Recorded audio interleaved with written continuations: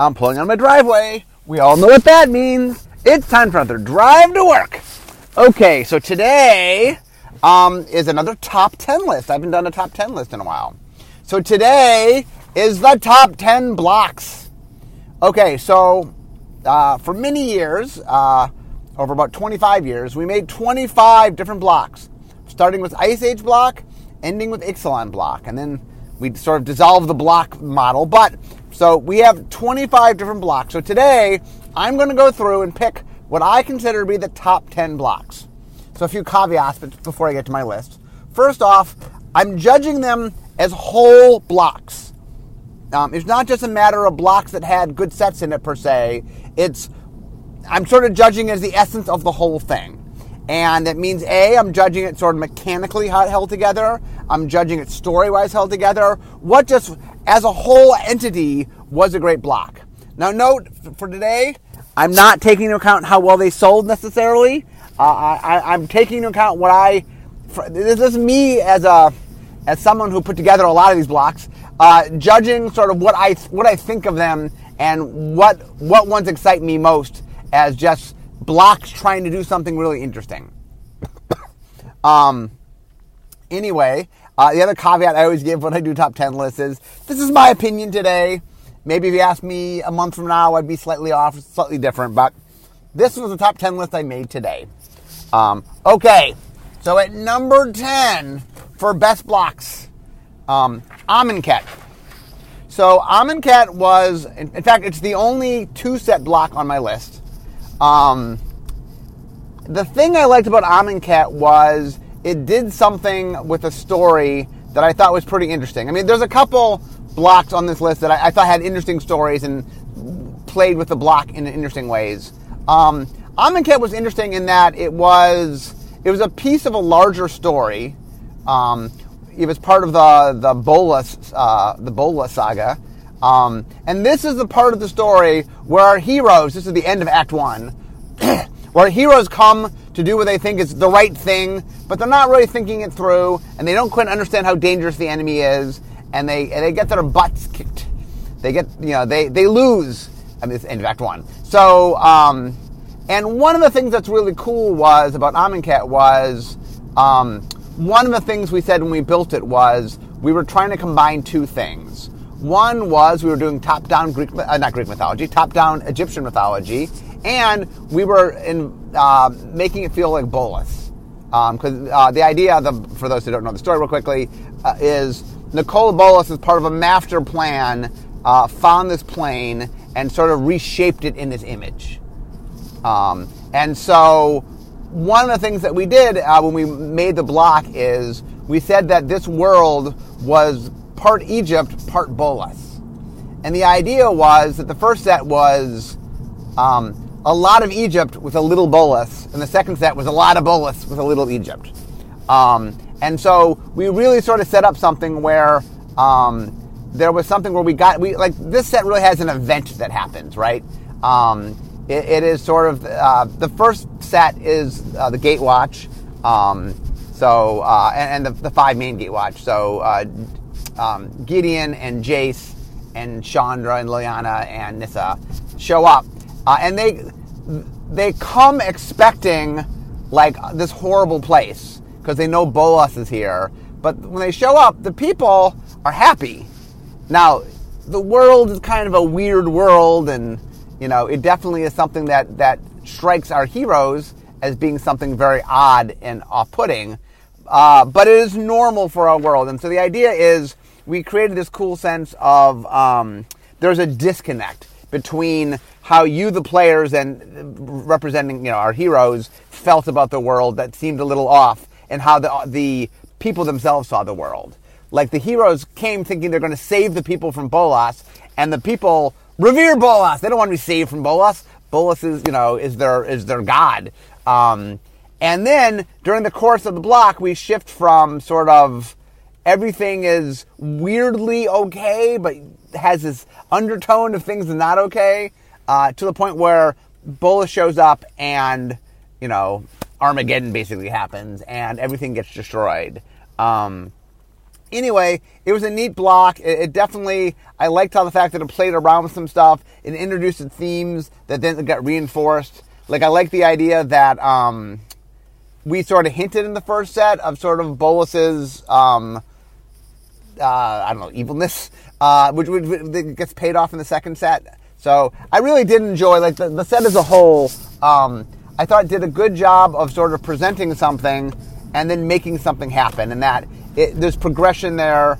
There are definitely things looking back that we could have done a little better. I think we overstuffed the block a little bit, and I think we could have executed a little better on the internals in the second set. But anyway, I do like the essence of the overall thing. I do like it was, it told a little story, and it was a story that one of the things that we were trying to do with the set was, the previous year, Gatewatch had shown up and they saved the day.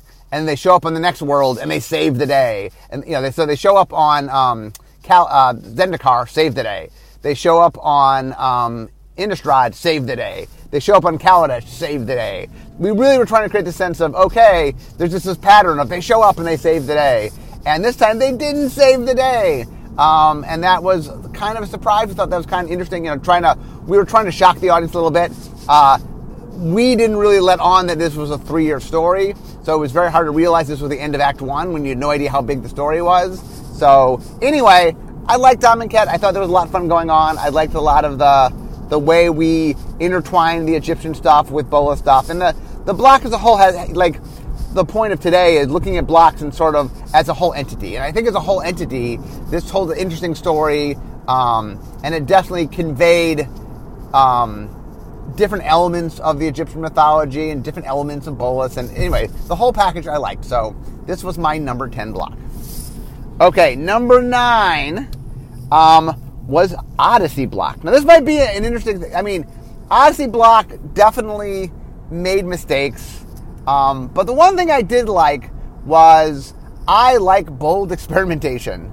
So Odyssey block did something. Now given it didn't work out, this is not something we plan to do again. But I do respect what he was trying to do and the boldness of his idea.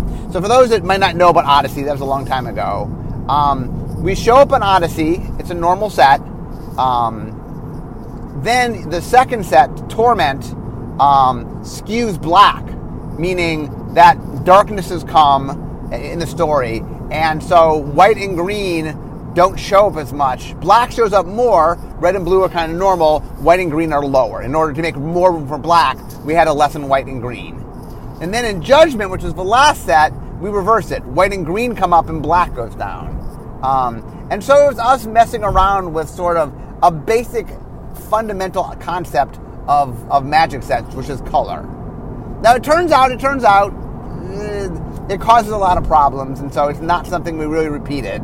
That having colors be mismatched, especially for limited, really throws a wrench in things. But one of the things, when I look at blocks, one of the things I like is I like the idea that it took a really bold stance and tried something different. I like that it was... the reason it's number 9 on my list is, it really stood up and tried something. As a block, it tried something. And in some ways, there are a lot of blocks that kind of, it did its thing. This block, at least, will always be remembered for stepping out and trying something experiment. And sort of the reason I'm putting, it's at 9, I guess, not higher, but is I respect a lot what it was trying to do, and I respect, I do, as head designer, I appreciate the boldness of what the block was trying to do, and it really sort of set the tone to say that we could experiment a little more. In some ways, I think Odyssey was the first very experimental block we did, and it was one of the things that made me realize that we could think of blocks as larger entities. There were definitely some earlier things we did where there were, we played around with stuff. And I'll be honest, for this slot, I didn't know whether to put Invasion or Odyssey. I ended up putting Odyssey. Invasion, likewise, was us messing around very early with trying to give some definition to blocks. In some ways, Apocalypse being the enemy color set, meaning we did ally, enemy, was us saving something. And in some ways, Apocalypse... So this slot was kind of saved for an early set that really mechanically set a tone. And I ended up picking Odyssey over Invasion just because I think Odyssey was a little bit bolder in what it tried. But I respect the boldness. Invasion was also interesting in that Invasion was probably the precursor to a lot of the block planning. So, I don't know. I mean, maybe this is a tie between Odyssey and Invasion. They both, in some level, they represented early sets that were playing around in mechanical space, trying to sort of introduce the idea that blocks can be an entity unto themselves, that there's a design that blocks can be something. And so both Odyssey and Invasion were early takes where we were sort of trying to figure out, and I think early on in Magic, one of the things you'll watch for the history of Magic is how early in Magic we were very focused on the card, and then we were focused on the mechanic, and then we were focused on the set, and then we were focused on the block. We kept sort of pulling back. And some of these early blocks is the earliest things of us pulling back. You can sort of see that. Okay, so number 9 was a tie between Odyssey and Invasion. Number 8 was Tempest Block. That's another early one. Tempest Block was really the first block where I feel we went all out on story. Where there really was... I mean, Tempest Block was the first time we integrated story into the card set. Like, yeah, there were stories before that, and I mean, Ice Age had a story, Mirage had a story, but Tempest was the first one that said, we're not just going to tell a story, we're going to tell a story through the cards.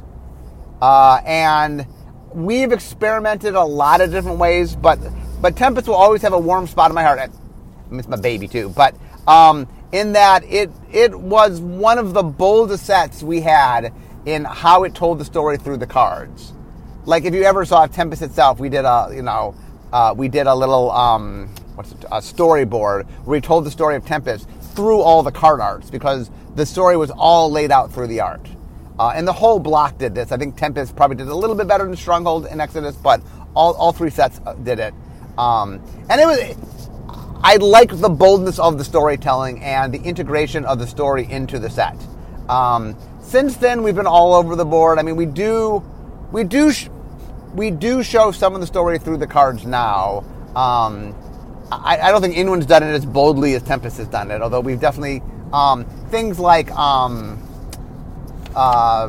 of the Spark, I think it definitely was us pushing more in that direction. But anyway, Tempest Block to me was the first set that really ingrained the story in the cards in a very interconnected way. So Tempest made my number 8. Number 7, Innistrad Block. So... Innistrad Block wasn't the first block to mess with this. We'll get to that one in a second. But the idea of we're going to tell a story, and it's going to sort of... The sets themselves are going to change to represent that story. You know, the idea that it's... The monsters are at hand, and the humans are in trouble. And then the monsters get the upper hand even more so, and the humans are on the brink of extinction. And then something happens in which the savior comes to save the humans. Avacyn, for those who don't know. So the idea is it's Innistrad, Dark Ascension is the darkest times, and Avacyn Restored is Avacyn comes to save the day. And I like, there was a lot of interesting dichotomy run through there. I like the idea that we play the dark and play the light.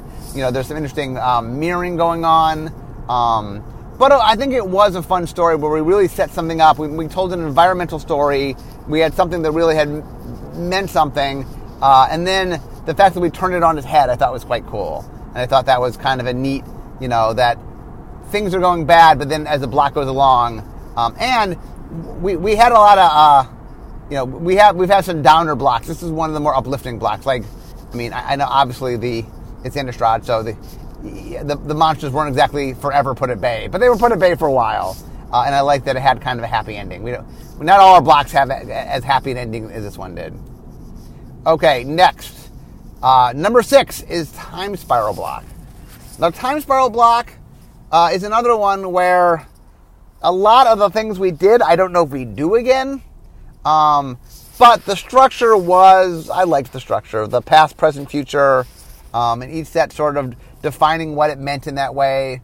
Planar Chaos and Future Sight were mistakes in their own way.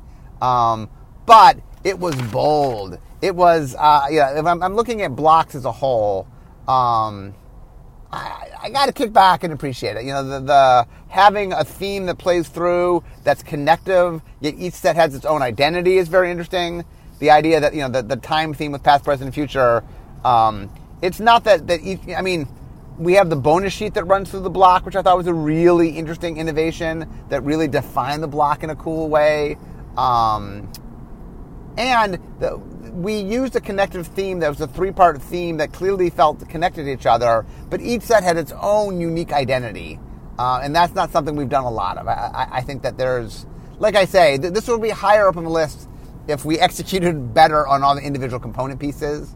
Like I say, I think Planar Chaos, in retrospect, was a mistake, and that messing with the color pie.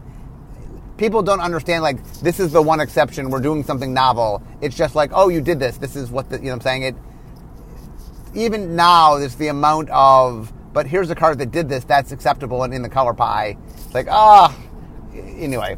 And Future Sight was a little too complex.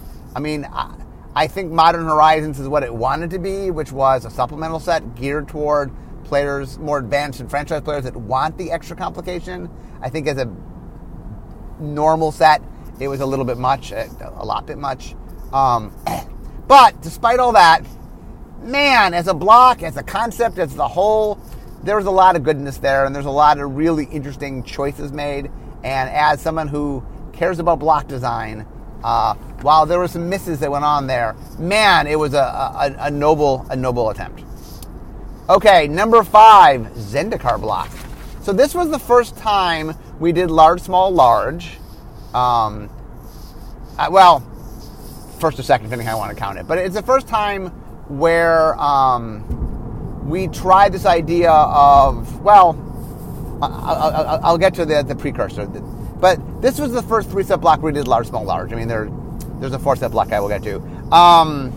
And it was, I liked the idea that we went to a world and there was something odd about the world, and then we had payoff at the end, which was Rise of the Eldrazi. So it's Zendikar, World Wake, Rise of the Eldrazi. And when that thing happened, it just turned the world on its ear. Innistrad obviously did that, but this did that before Innistrad. And I really enjoy it. I like the idea that it really played into stuff, and then it sort of just took this left turn, but a really interesting left turn.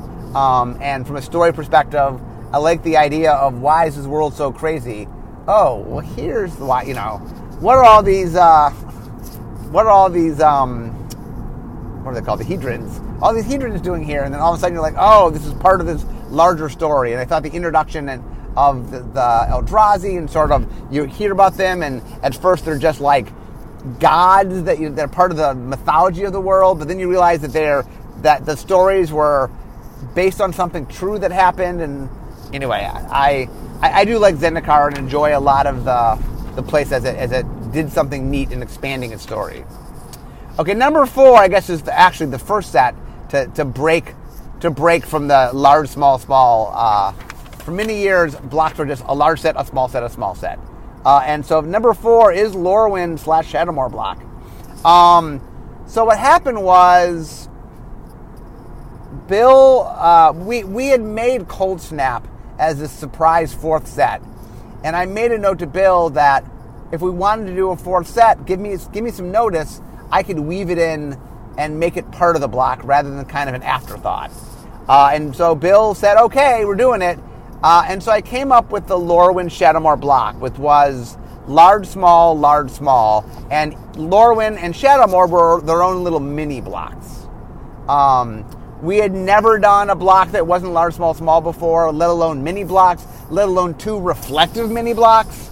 And once again, I'm judging these more on the execution of what they were, not sadly, not sales and stuff like that. But Lorwyn was us doing something really interesting. I love the idea of this world that vacillated between two states, and that we got to see one state and see the other state, and we got to see this light world and this dark world. I like that each set did something mechanically that could be reflected in the other set, but that like each set was about something that the other set wasn't about, but that could use the other set and care about it. You know what I'm saying? The fact that Lordaeron was tribal and Shadowmoor was about color and hybrid, but each one could look at the other in a way that mattered. Like, if you care about creature types, well, as long as those creature types show up in the next set, that works. If you care about color, well, Magic sets have color, that works. And so there's a lot of neat connective ties between them. And I also like the world. The world got I think the world is slowly regaining some popularity. In the day when it came out, it was not very popular, and especially Lorwyn, people thought was a little soft, I guess, at the time. I think our audience has grown, and Magic has matured some, where everything doesn't have to be like dark badass all the time. But anyway, Lorwyn was definitely us messing with lighter space in a way we hadn't done before. The dichotomy between two is something we hadn't done before. The idea of a world that sort of changes is something we've never done before. So anyway, I like Lorwyn Shadowmoor, and I think it's a very interesting block. Okay, number 3, Khans of Tarkir block. This is another one where this could have been number 1 if we had landed the execution a little better. But the idea of this block was we were telling a time travel story. That we go to visit a world, Sarkhan's home world of Tarkir. He misses the dragons who had been killed at extinction. He goes back to the past, Fate Reforged, and he changes history.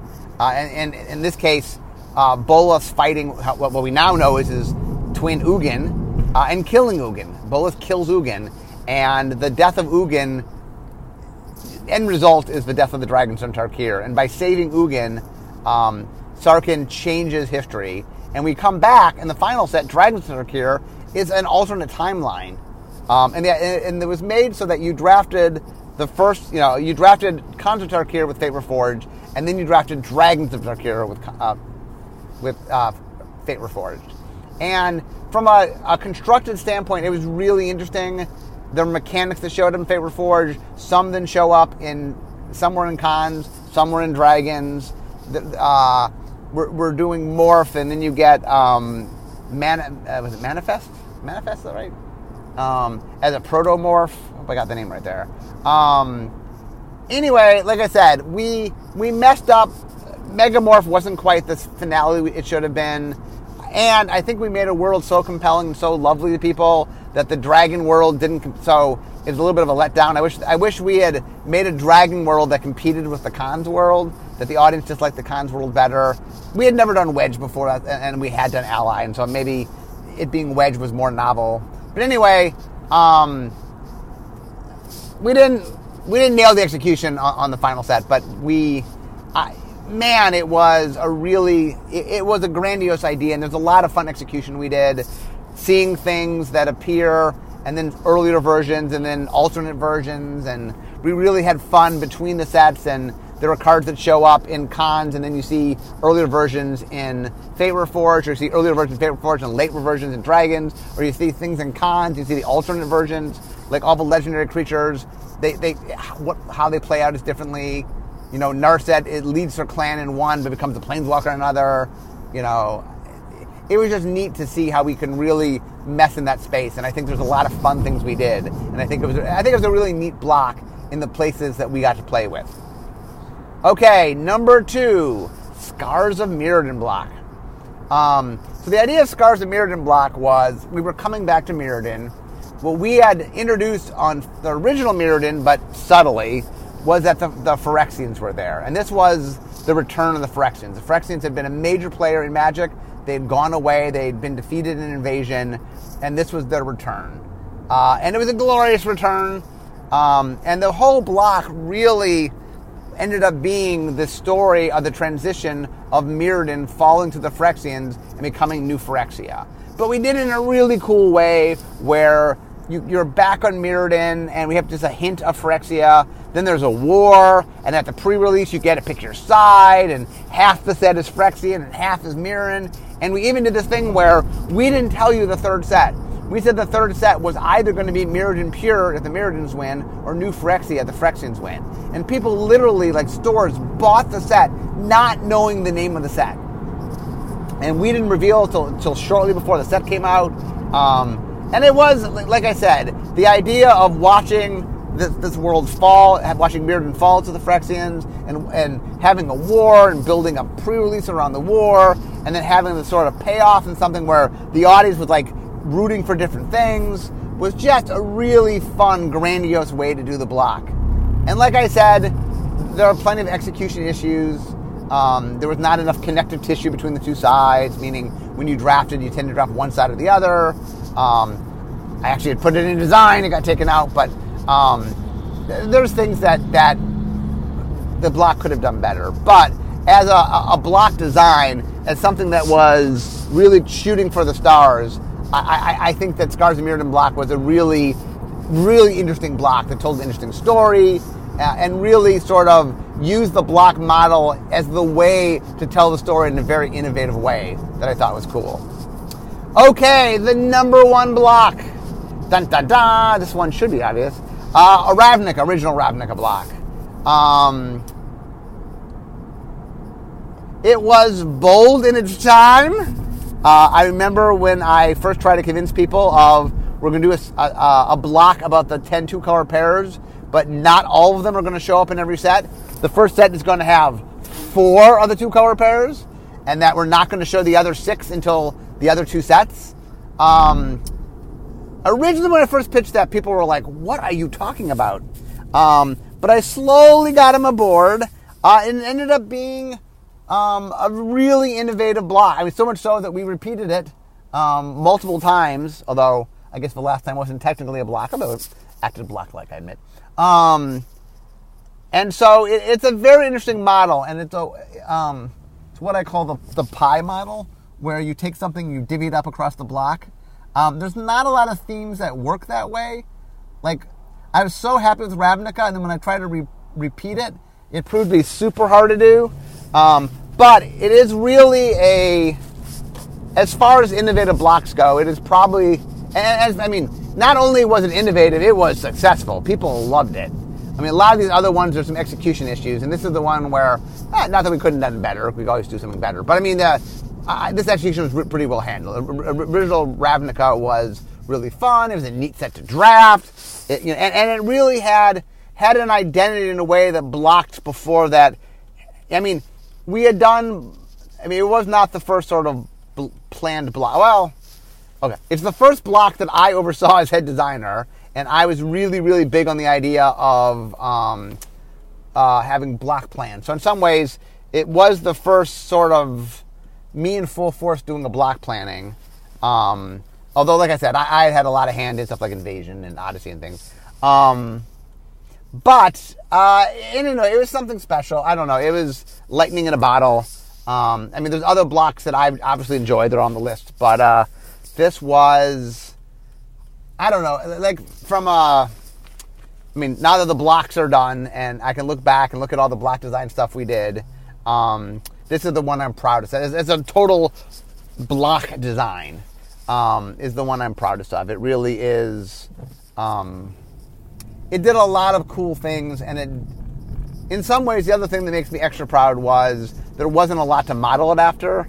Like I said, we had Invasion and Odyssey. Like we had messed around a little bit with the idea of blocks having a larger identity, but it was the first time we sort of went full throttle, and it just was.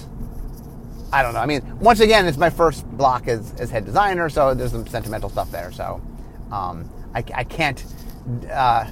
Clearly, that shadows a little bit, but I also think it's probably the best block design I've done. I mean, like I said, I'm proud of a lot of the stuff we've talked about today, and the vast majority of them I think were blocks that I did. But anyway, so that's my number one pick. Like I said, it is a block design so well done that when we went back, we kept sort of redoing what we'd already done. We didn't even innovate much. Like we went back for Return to Ravnica. I mean, we went to 5-5-10 rather than 4-3-3. And even when we went back, I mean, Again, technically, the third visit wasn't a block per se, but even then, we followed the same 5-5 model. So, I mean, they're one of the ways you can tell it was a successful block is we mimicked it multiple times. That's usually a sign that you did something right. So, anyway, I hope you guys enjoyed it. This was kind of hard. There's a lot of blocks out there, and I like I said, whenever I make a top 10 list, I sort of just force myself to make some choices. I know I cheated a little bit by making 2 9s, so it was secretly a top 11 list. But anyway, I hope you guys enjoyed it. So to recap, here is my top 10 list. So number 10 was Amonkhet block. It really told the story in an innovative way. Number 9 was Odyssey / Invasion blocks. What am I doing? I am sorry. Gotta pay attention to traffic, sorry. Safety first. Sorry. Got a little distracted there. Make sure I'm safe. Okay, so number 10 was Amonkhet block. Number 9 was Odyssey block and / Invasion block. Those are really the precursors to kind of the modern block planning. Those are the 2 early cases where before we kind of officially did block planning, we kind of backed into block planning. So I like those. Number 8 is Tempest block, the one that put the story in a way that was probably the most ingrained we've ever put story into a set. Number 7 is Innistrad block. It told a cool story, it mechanically did it in an interesting way, and it definitely sort of, it also was a very well executed block, I thought. Number 6 is Time Spiral block. It was us doing something really interesting, and it wasn't quite successful necessarily in all the individual choices, but the overall block design was a thing of beauty, and I think really cool. Number 5 was Zendikar block, which is really doing our surprise twist, probably the best we had done a surprise twist with the Eldrazi and the introduction of the Eldrazi. I thought that was really cool. Number 4 was Lorwyn Shadowmoor block, which was the first kind of non-traditional, of a non-3-set block, but non-large, small, small block. Really sort of made us realize that we could play around more with the format of what a block is. Number 3 is Khans of Tarkir block. We tried something very bold. Like I said, we didn't quite nail the landing, but I do think it was a very bold, and there's a lot of cool things we did do that we pulled off. Number 2 was Scars of Mirrodin block, which was probably one of the coolest stories that we told through the nature of the block structure and using it as a way, using how we sold the third set as a way to bring excitement and make people root for their side, I think was very innovative. And then number 1 was Ravnica, which is, I'll be honest, the best block I've ever made, and really a home run in trying to do a block in a way that is innovative and different. So anyway, guys, I hope you enjoyed that. Not too much traffic today. But like I said, that's my top 10. You guys can give me your opinion on your top 10 and what you thought. Maybe if I did this a week from now, I'd give a different list. But that was my list today, so I hope you guys enjoyed it. But anyway, I'm here at work, so we all know that means this is the end of my drive to work. So instead of talking magic, it's time for me to be making magic. See you next time.